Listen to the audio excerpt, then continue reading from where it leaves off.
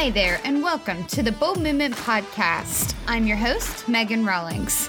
We are pleased that you decided to tune in today and listen as we learn more about the Gospel of Mark. Before we begin, we would love for you to check out our website, www.theboldmovement.com. You can also find us on Facebook, Instagram, and Twitter. If you've not heard last week's episode or any prior to that, we highly recommend you go back and check those out so that this week's lesson will be heard in the correct context. Without further delay, let's finish Mark chapter 1.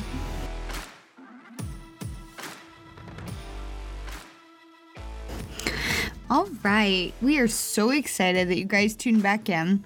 And like we said just a minute ago, if you haven't heard anything up until now, please go back and listen to the introduction and the first couple episodes about Mark chapter 1.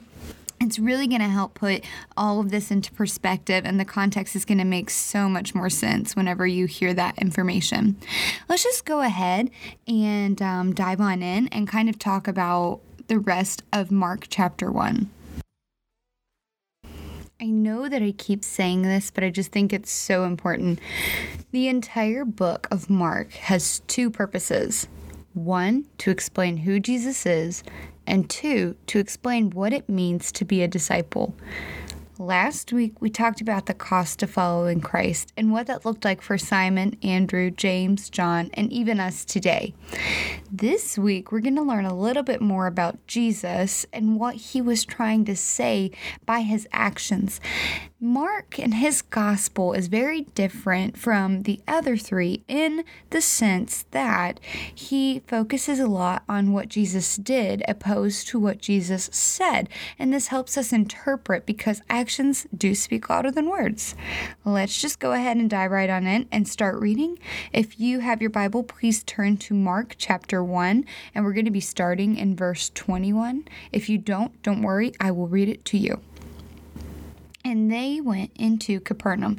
Now, if you remember, he had just called these 4 disciples to come and follow him on the Sea of Galilee. These men were fishermen. And if you look at a map of the Sea of Galilee during this time, you'll see that Capernaum is right off of the Sea of Galilee. So they're just at another little section of the Sea of Galilee. And immediately on the Sabbath, and this is important, we'll explain why this is important in a few minutes. He entered the synagogue and was teaching, and they were astonished at his teachings, for he taught them as one who had authority and not as a scribe. It's important to understand what a scribe is before we explain why it's important that he was teaching as one with authority and not a scribe.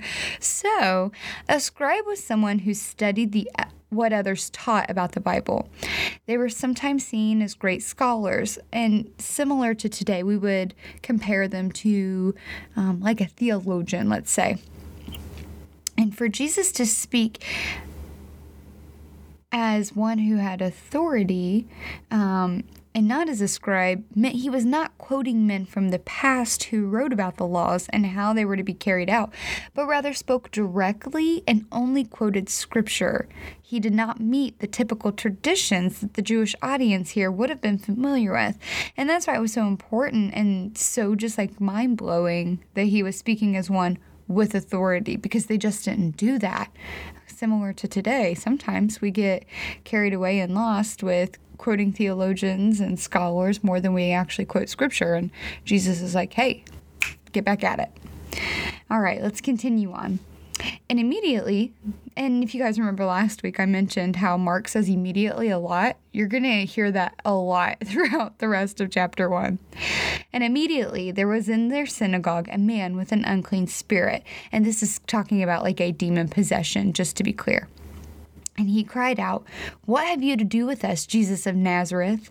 Have you come to destroy us? I know who you are, the Holy One of God." But Jesus rebuked him, saying, "Be silent and come out of him." And the unclean spirit, convulsing him and crying out with a loud voice, came out of him. And they were all amazed, so that they questioned among themselves, saying, "What is this? A new teaching with authority. He commands even the unclean spirits, and they obey." And at once his fame spread everywhere throughout all the surrounding region of Galilee. And immediately, there it is again, he left the synagogue and entered the house of Simon and Andrew with James and John. Now Simon's mother-in-law lay ill with a fever, and immediately they told him about her. And he came and took her by the hand and lifted her up, and the fever left, and she began to serve them.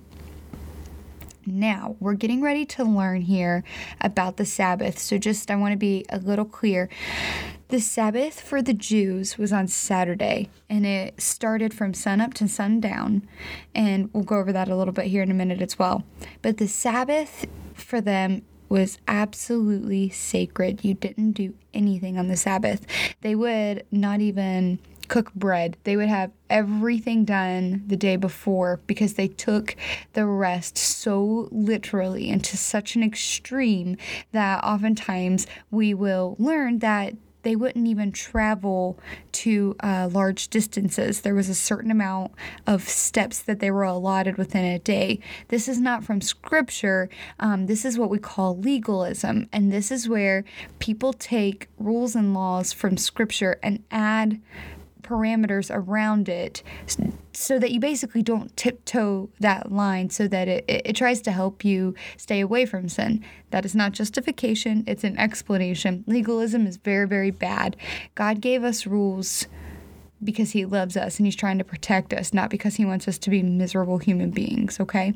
So they do take it to an extreme, and so, I'll just read it and then we'll go on from there. That evening at sundown, they brought to him all who were sick and oppressed by demons. Now, remember what I just said. All of this is happening on the Sabbath. He went to the synagogue on the Sabbath, and he went to Simon's mother-in-law's house on the Sabbath. And like I said, the Sabbath for Jews is from sunup to sundown.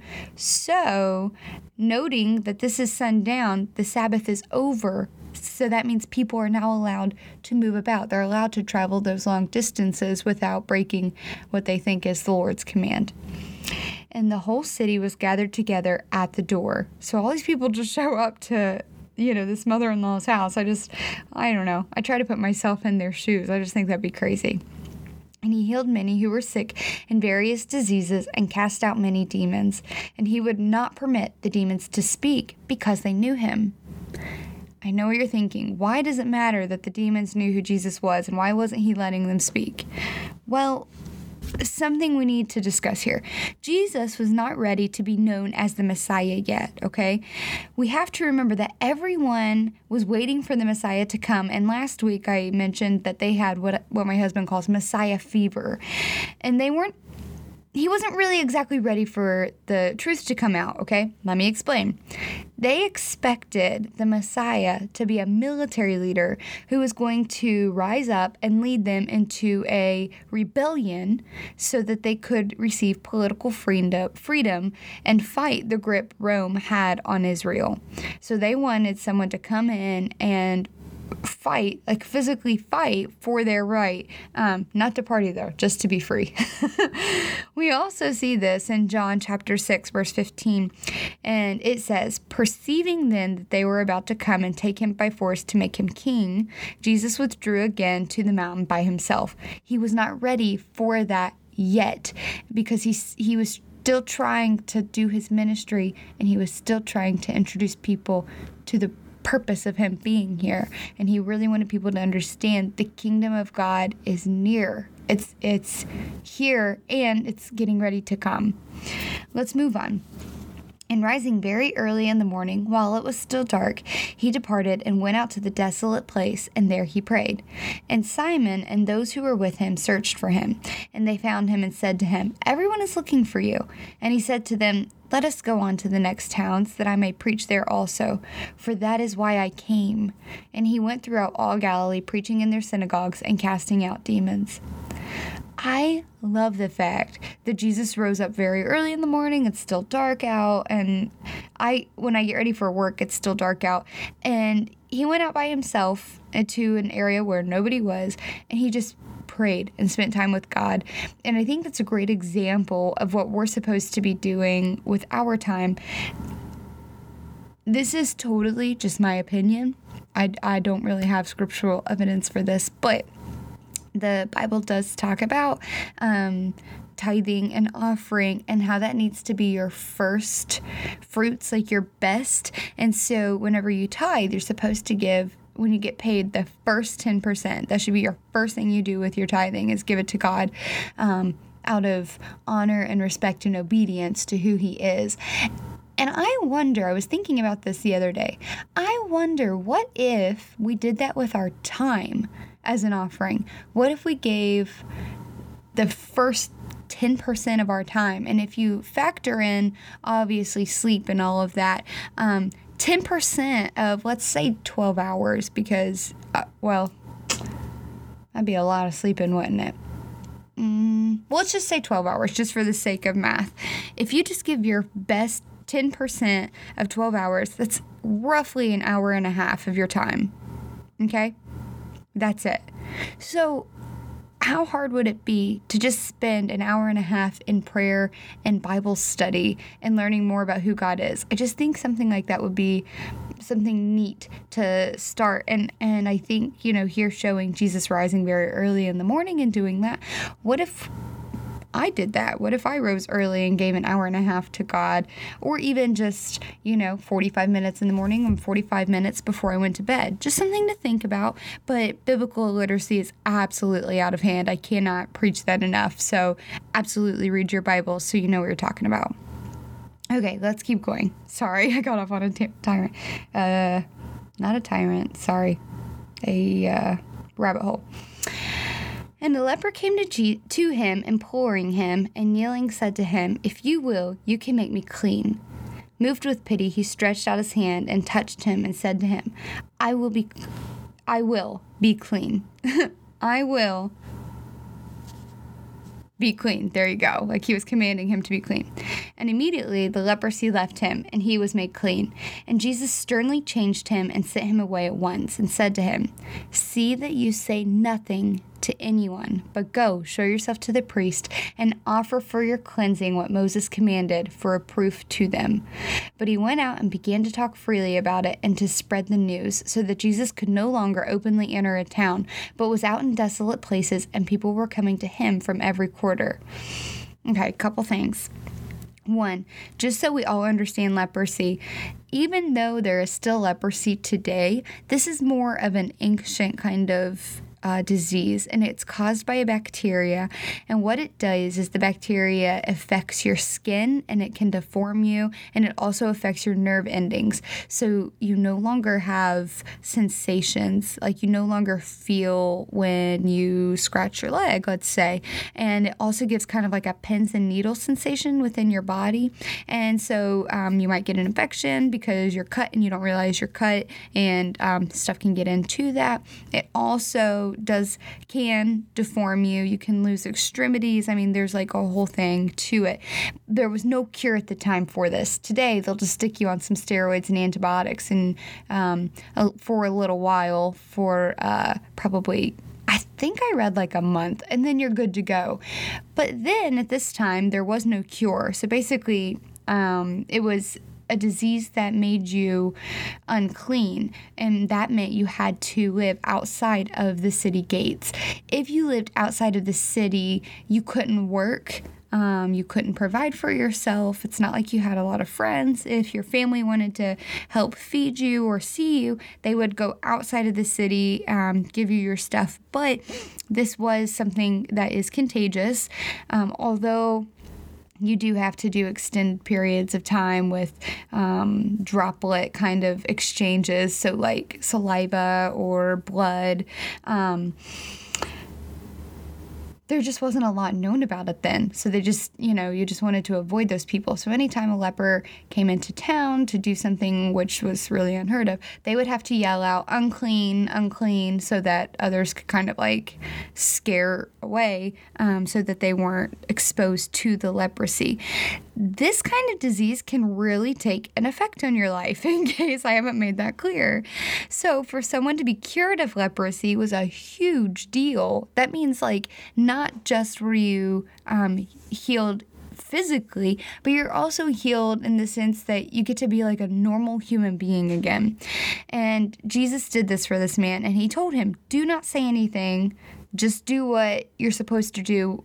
Go, now that you're clean, go see the priests and do what Moses commanded in the Old Testament for proof to them. However, he went out and he just freely talked about it, guys. I'm clean, and he spread the news. And it got so crazy that Jesus couldn't even enter a town because people were going out and meeting him in desolate places. Here we go again, right? Same problem, different day. I want all of you to really get this, okay? Jesus did not come to lead a rebellion. He did not come to be the Messiah that the Jews thought he was. He came to show them what the kingdom of God looked like, okay? Let's look back at just the end of chapter 1. He was healing the sick. He was kicking out the demons. What was he trying to say that? He was trying to show them that in the kingdom of God to come, there will be no sickness and there will be no evil. Sometimes it is really hard to see what God is trying to do when you are too distracted by what you want him to do. So I want you guys to be in prayer that God can show you exactly what he wants you to see through his actions, through his word. And I want you to kind of drop your presuppositions and just accept exactly what God had intended for you to have. Guys, that's all I have for you today. I hope you tune back in next week as we begin chapter 2 of Mark. Ladies, remember, go out and be bold.